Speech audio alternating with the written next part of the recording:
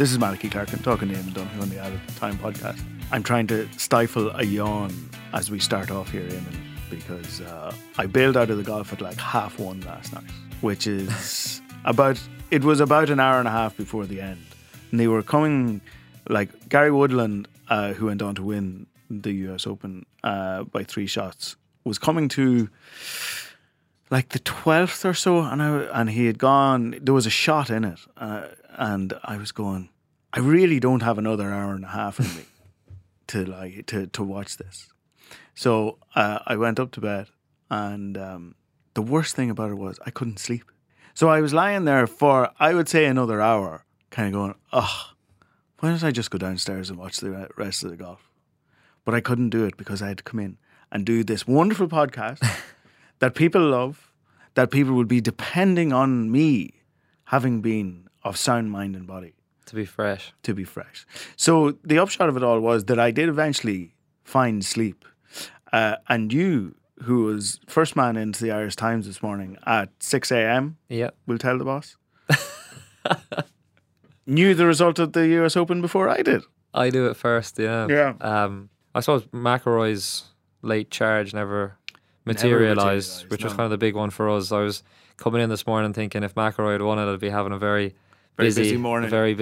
So no, well, I could have told you were safe on that score by about 10:30 last night. Yeah, that wasn't going to happen. No, he actually did have 6 birdies in his final round, but he also had 2 double bogeys. Yeah, and they cost them. At one point, all of the top 13 players were under par for the day except Rory McIlroy, which is, on a Sunday at a major, it's just again for him a little bit again. Although this is funny. It's funny. I come in here this morning and Jenny, the producer, who by her own admission into all the sports, but gets her golf through Irish Golf News or like RT Radio and all of that sort of stuff. She's going, McIlroy failed again. Yeah.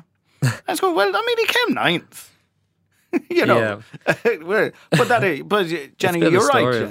That is a failure. It is a failure for him, But he's still been consistent, as he has been all year. He's been the best golfer in the world all year, more or less. Like, he's won twice and he's had, I think this is 9 top 10s. Yeah. But, and Lowry consistent enough again. Yeah, but essentially, Rory, Graham and Shane all ended on more or less the same score after having completely different weeks, all 3 of them, West Coast of the US golf major is a real killer because, like, the leaders went out last night at like 20 to 11. Who has the time? Yeah. Who has that? It really does sap it. For us especially. It is, well, for us especially. It certainly saps it after a long day of GAA. We're going to have Keith Duggan on in a little bit to talk about the wonder, Eamon, of Roscommon's Connacht title win. I expected it. You especially expected at half-time. But we will start with hurling, and Sean Moran is in. Thanks for coming in, Sean. Not so. You were at Tippin Limerick yesterday. I sort of caught the second half of it. I was listening to the first half on the radio, and I caught the second half. And I couldn't work out whether it was it phony war stuff or was it a little bit more than that? Probably the former. I mean, in the sense that I think you have to look at the context of the 2 counties.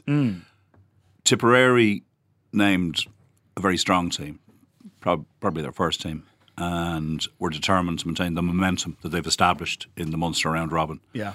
Winning all their matches. And it is a Tip thing. I mean, Nicky English mentioned it in his column, and he would have mentioned it in the past, that Tipperary very much a momentum county, that, they get winning things that can be hard to stop.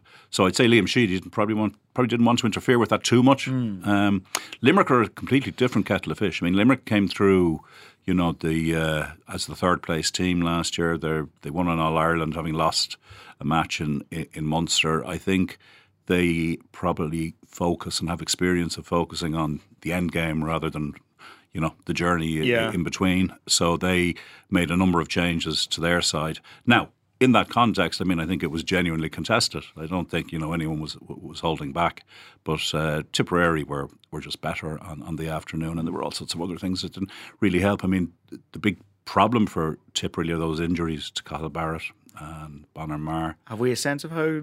How Barrett seemed to be a hamstring, and he kind of made his own way off, but he's not going to be right for the Munster final.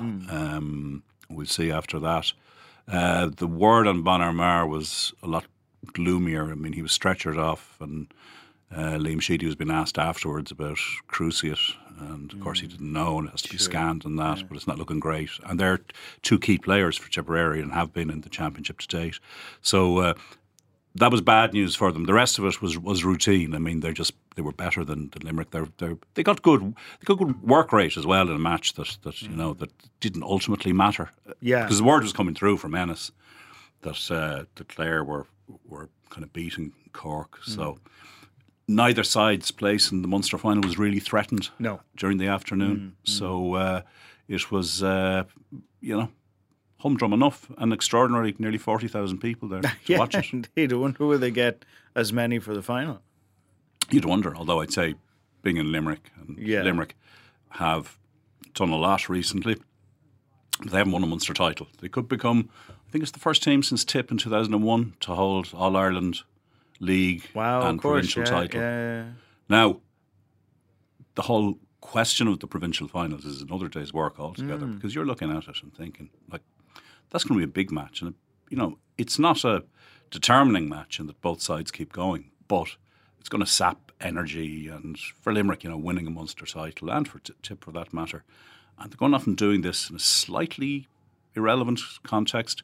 If you think of it this way, last year Clare had all the hype going in against Cork, and they're not expected to win, but fancied. Good first half, very poor second half. They came out of that, and all they were in was an All-Ireland quarter-final. Limerick came out and had to play one of the Joe McDonagh teams, and they're in an All-Ireland quarter-final as well. That there's a sort of a disproportion in how you get there. And the prize on offer, I mean, it's a big prize to win your provincial title, but how it slots into the rest of the season. It is interesting because you do look around and you wonder, like, is the prize of going straight through to the semi-final, is that a prize? Like, is that... Well, it's any good to anybody? Really interesting question in Munster. Yeah. The stats on the Munster champions are shocking. It's something like, I don't know, 10 out of 12 or something have lost their All-Ireland semi-final. Something really, really bad, yeah. The only one in recent times would be Tipperary in 2016. And funnily enough, I think Tipper are a team that can actually ride that horse a bit. If they win Munster, they go into an All-Ireland semi-final in top shape. And I'd say that it was noted in Tipperary that Galway had now exited, because Galway-Tipperary has been a really interesting fixture in recent years. With nothing especially between at semi-final stage. Yeah, despite what stage they were in at the time. So, I'd say all in all, a good weekend for Tipperary, but with the caveat of those injuries, which are bad news.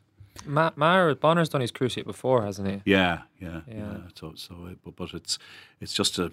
It'll be an awful loss, because he was... he's right back in form, and the thing is, they have nobody like him. No, he's... if Bubbles or John McGrath, like great players, if they get injured, they have sort of like for like, or they can jig things around. But Bonner is... They don't have... When they're getting to an All-Ireland semi-final and final phase, his work rate, his energy, his work rate, energy, his physicality, his but even this absolute nuisance value. His touch as well, been super. And I suppose like Dan McCormack is the nearest like for like replacement. But I mean, Mar's been in phenomenal form this year, so it's very, very unfortunate for him, particularly, and the team as well.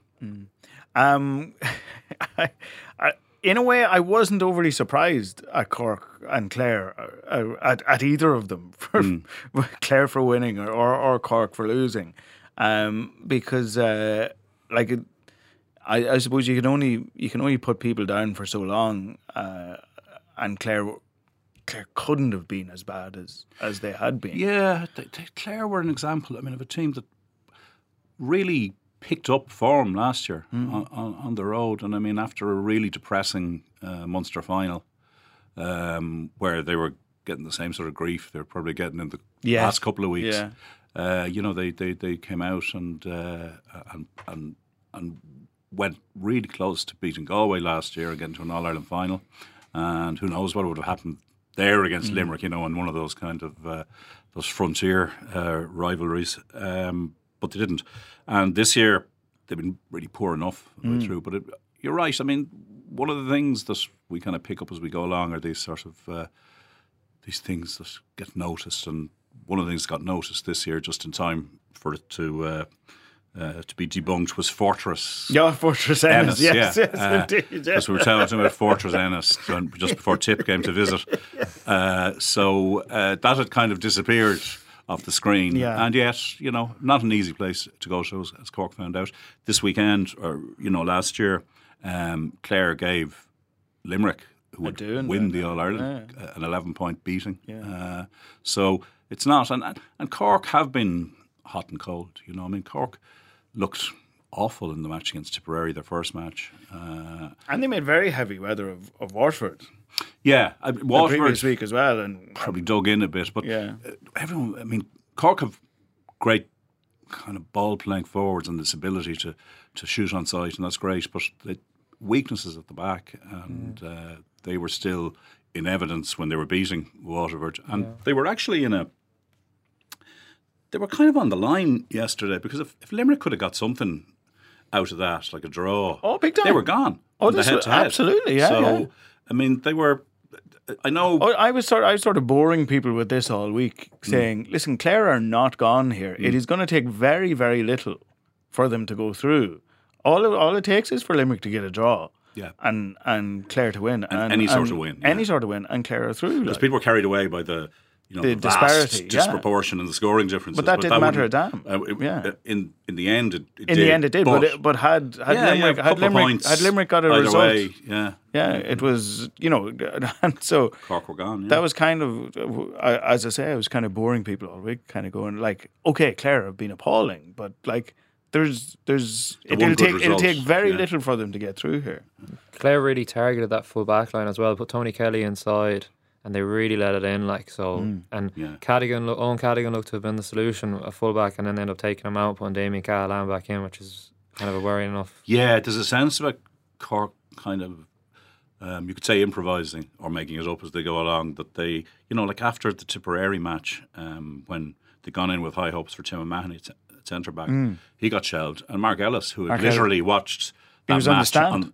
In the street clothes, comes in at centre back, where, for whatever reason, I mean, John Myler obviously decided that Mark Ellis wasn't going to be his centre back, but then he was. So I agree with Eamon, those kind of issues about the centre of the Cork defence kind of largely unresolved at the moment. I think the kind of Munster kind of, I suppose, way things ran out with the Clare result was so close, because you were saying if Clare won and Limerick drew, it seemed so unlikely, but it nearly happened. But then what we were saying might happen on Saturday did actually happen. What was the story with the match? This was exactly it. On Saturday night, it was funny. We were in the press box in Parnell Park, and I actually got there early enough that I was able to get into there's a little kind of glass panelled place that we sort of share with the radio lads, and so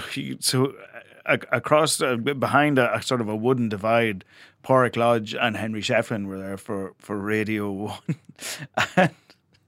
And like I had all the permutations, it worked out, and I was really very, very certain what was going to happen, and this would mean this and that would mean that and whatever.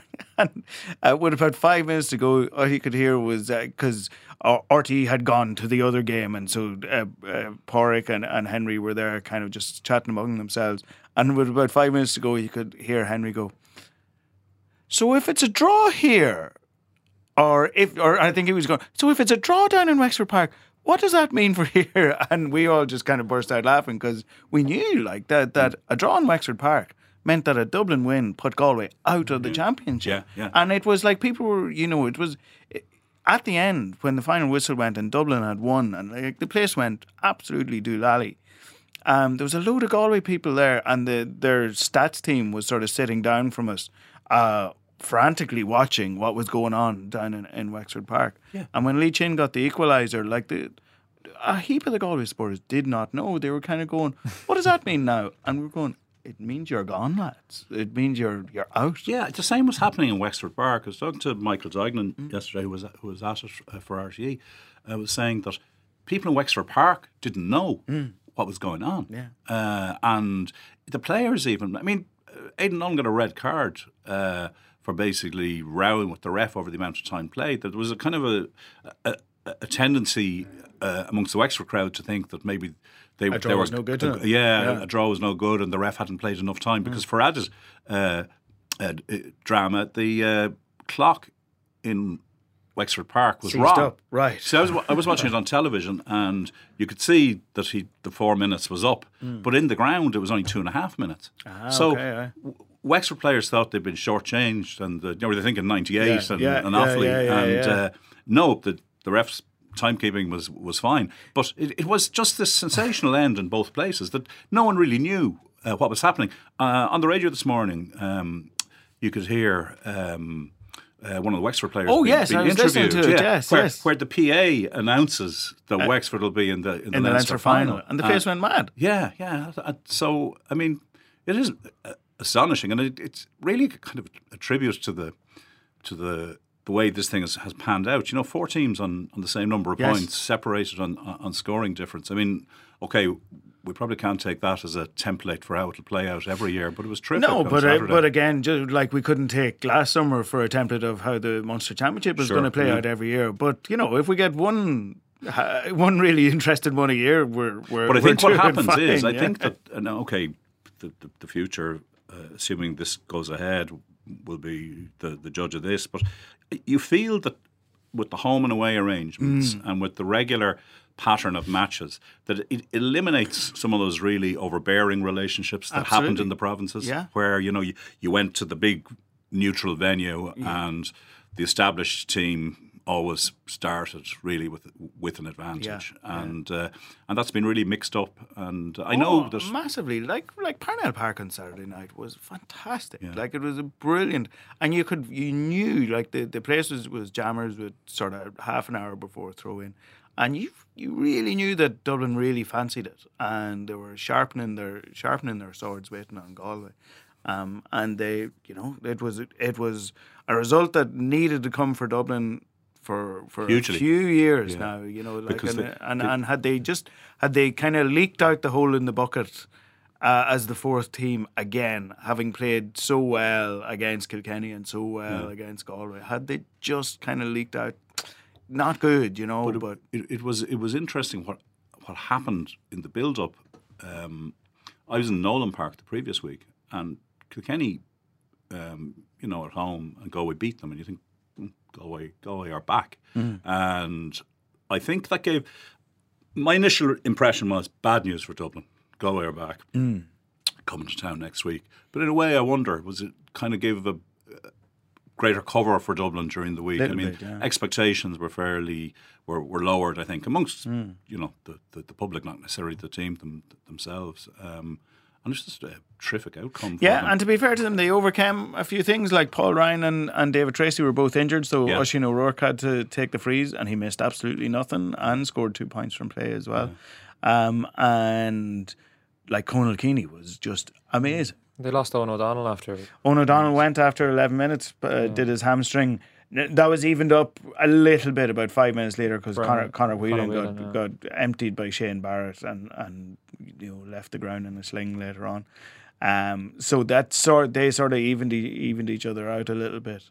But Keaney and Chris Crummy and Danny Sutcliffe played really, really well, and they were great. They were it was mighty for them, because it's they're an underdog side, I often think, for all the giving out that people do about the Dublin football team eating the other football teams in the province and in the country, they've also eaten the Dublin hurlers a little bit over the years, like if you go through the Dublin footballers and see the great hurlers that are playing football there, and so for them to have their night in the sun, you know, for it to come, and you know, they took everything that Galway threw at them. You know, Joe came on and scored a couple of points. Wasn't really in the game, but he came on. Cathal Mannion was decent. David Burke was actually very, very good. And at certain points, as they came down the stretch, you were going, actually, Galway are just the better team here. But they never threatened a goal, really, at all. And Dublin got in for 3 goals. And 2 of them just came from Chris Crummey, who had Johnny Glynn like nailed down all night, and just kind of left him for dead a couple of times, snuck up the pitch with nobody noticing him. Once got fouled for a penalty, and the other time scored the winner. Yeah, they do have superb individuals like Crummey, Moran, Sutcliffe, Rush. Yeah, Moran was brilliant. He really was brilliant. You know. Yeah, and they do. Yeah, like when they can get everybody playing, you know. Yeah. But it's been so rare for them to get everyone playing. You know, before Gilroy came in, didn't have half their panel because they just weren't playing. And like when they kind of were making a big inroads for a couple of years, then everything just fell through. And then Gilroy came in and kind of got it back together, and now, But it's kind of really funny, isn't it? Over a weekend, not funny if you're in Galway, but there are 2 teams suffered. I was thinking this yesterday. It is with Galway managers. yeah, absolutely. Yeah, calling the shots. Yeah. And even yesterday, as I was sort of writing this up, I was going, my God, like, what are we, 18 months off from the 2017 All-Ireland final, and both teams gone out of the championship in the second week of June. Waterford and Galway both gone. Like, it does sort of tend towards telling you, you know, the flatness of the field in general in hurling. Maybe Tipper going to kind of break loose out of that, but like it's kind of fascinating to watch. It brings scoring difference hugely. Like that's what it came down to, you know, and like definitely in Leinster came down to who did their business against Carlow. Ultimately it came down to Galway had that sort of lethargic opening day where they only won by 6 points. Kilkenny went out the next day and gave them an unmerciful hiding and showed the other teams what to do, and the other teams all won by double digits. The only thing about that, though, and I'm not disagreeing with anything you say, but obviously it would be slightly unwelcome in one sense if beating up the 5th team in Leinster became the determining factor.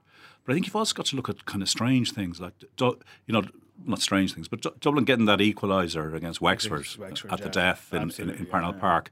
Wexford coming back from nowhere to get the draw in Galway. I mean, that cost Galway as much as Carlow. Just as much, and then Galway not closing the deal at Parnell Park. Look, it is a complete freak that the 4 of them landed on 4 points because they even did it different, or on 5 points because they even did it different ways. Like Wexford had 3 draws and a win. You know, so it was sort of freakish that it came down to that. But Wexford Kilkenny final. It just shows though the kind of All Ireland hangover in hurling kind of is nearly extending to 2. Like Tipperary, it took them so long to recover from, and then Galway now, it's 2 years have just flown by like that, and so you've Limerick who were flying it in the league, as both Galway and Tip were after winning their All Ireland, but you know they could very easily wind down. Listen, thanks a million. Thanks for coming in, Sean, and we will catch you along the way as we go along. Cheers. You're listening to the Irish Times. I've worked out what the secret to Roscommon's glory is, Eamon. Yeah. It's the fact that we get you on the podcast for the. I'm a lucky omen. You're totally lucky omen. So you were you watched the Mayo game the the Liverpool game you were in LA for. Yeah. And then you were on the podcast on Monday, so that was good for them. Mayo, you were on the podcast that Monday, and now Connacht final, you're on the podcast that Monday. You'll have to book me in for the Monday after All Ireland final day. I just think Pat is never going to come back. No. I love your heightened ambitions, not for the day after some of the Super 8. No, you're not coming Ireland. Back until the All Ireland final. We're going straight for it now. There's no stopping us. Keith Duggan was in a beautiful Salt Hill yesterday. Before we go anywhere, Keith, is there a less popular ground with people now than Salt Hill? Yeah, well, you certainly feel like you've accomplished something just by making it to the ground. And, when Galway was the way it was yesterday, which is to say just raining cats and dogs from early morning, traffic gridlock, sort of, from all avenues into the city, it seems, from around sort of 12:30, when people actually make it as far as Pearse Stadium, they're sort of a wee bit tearful and also euphoric, so they're kind of drained before the game even starts. And that's 12:30 for a 4 o'clock throw in. 4 o'clock game, yeah. It's just one of those. It never can't or won't change. It's just the way things are. They're sort of inexplicable. That's it. So it is one of those things that there is no fixing. It's tough, but I imagine Roscommon supporters be more than willing to tough it out if they keep getting results they've been getting there over the past couple of years. So tell us, 10-5 at halftime to Galway. What were you thinking? Was it going to be? Did you imagine it would be kind of routine from there? And how did it not turn out to be so? Yeah, the general feeling in the stadium at halftime was sort of one of kind of resignation and acceptance. Galway seemed to have pulled away with no great difficulty over that kind of closing 17-18 minutes. And I mean, as you saw, both teams, the first sort of 12 to 15 minutes, a lot of good scores by both sides, but the sort of the tension and pace in the game, it wasn't really what you might have come to expect. And I think it was partly to do with the weather and the rain and whatnot. It was just sort of moseying along. So yeah, nobody anticipated Roscommon coming out and just blitzing Galway as they did in the opening period after halftime. I suppose the way Galway played in that second half, not only was it a kind of absurd kind of tactics and the way they sat back, and like the defensive system was just completely flawed, and it was also strange that it reminded me of how they played in the first half last year. They just completely stood off. They allowed Roscommon to just float around completely unmarked. I'd say the entire Roscommon half back line, half forward line and midfield have never had more freedom than they did in that second half. And yeah, it was strange. I mean, certainly, I think Roscommon, once they got those early couple of scores, they did press up a little bit more than they had been doing in the first half also. So suddenly, Garrett Bradshaw had the freedom of Pearse Stadium in the first half, but he was a lot busier and sort of penned in throughout the second half. And as you say, yeah, Galway, they just sort of fell into that defensive shell, but they were just covering rather than trying to pressurise Roscommon. And you saw the way, I mean, I think it was Niall Daly skipped through for score. Shane Caloran just bounced through two Galway players to take a score. They were just getting through way too easily. It looked as if Galway kind of expected to be able to sort of, manage the game through the second half, just keep Roscommon at bay, keep the scores ticking over. And once they were hit with that burst of early scores, they sort of didn't really seem to know how to respond. And I think everything that happened afterwards was a sort of it was a consequence of that. They looked to have a terrible lack of, I don't know, imagination or inventiveness or initiative. Maybe initiative is the word, because as Eamon says, that they get so many men back, but they're so passive, and that passivity then translated itself, the longer that game went on, into the way that they were attacking as well. Like there was a bit about sort of 6 minutes from the end where they sort of moved the ball forward, got to the Roscommon 45, and it was like genuinely, and I always kind of roll my eyes when I hear, people kind of making comparisons and saying, Gaelic football has become basketball, or it has become rugby, or has become whatever the hell it is. But there was a period of like a 10-second period of play where it was as if they were playing rugby. Like they were hand passing the ball backwards, running lines off each other, and just retreating back the pitch. And eventually Shane Walsh kicked a ball forward and found the inside corner forward. And I think they got a shot off, and it dropped short. It dropped into the keeper's hand.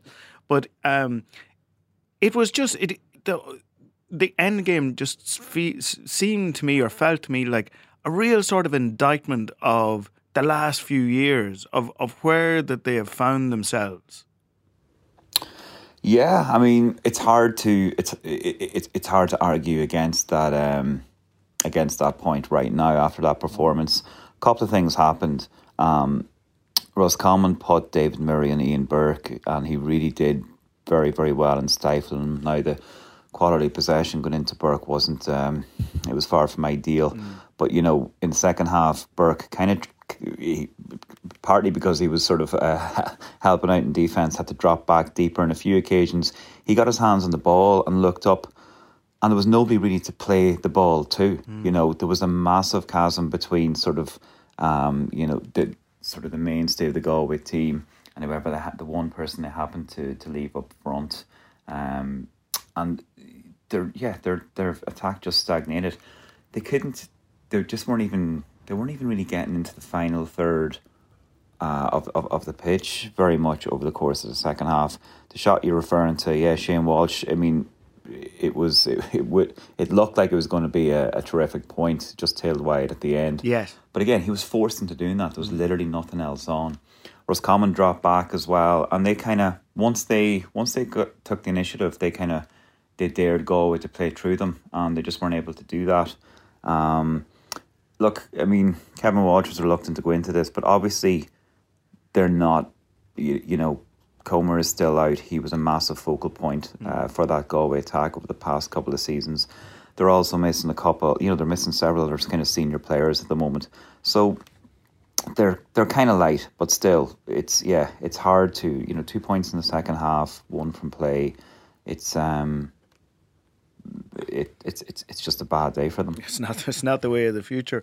What about Anthony Cunningham, Eamon? Like, this guy has some record, football and hurling, club football, like, and he's a guy who's, even as he went into the Roscommon job, his reputation, you know, wasn't all singing, all dancing. You know, people kind of going, "Oh, Anthony Cunningham, yeah, fair enough.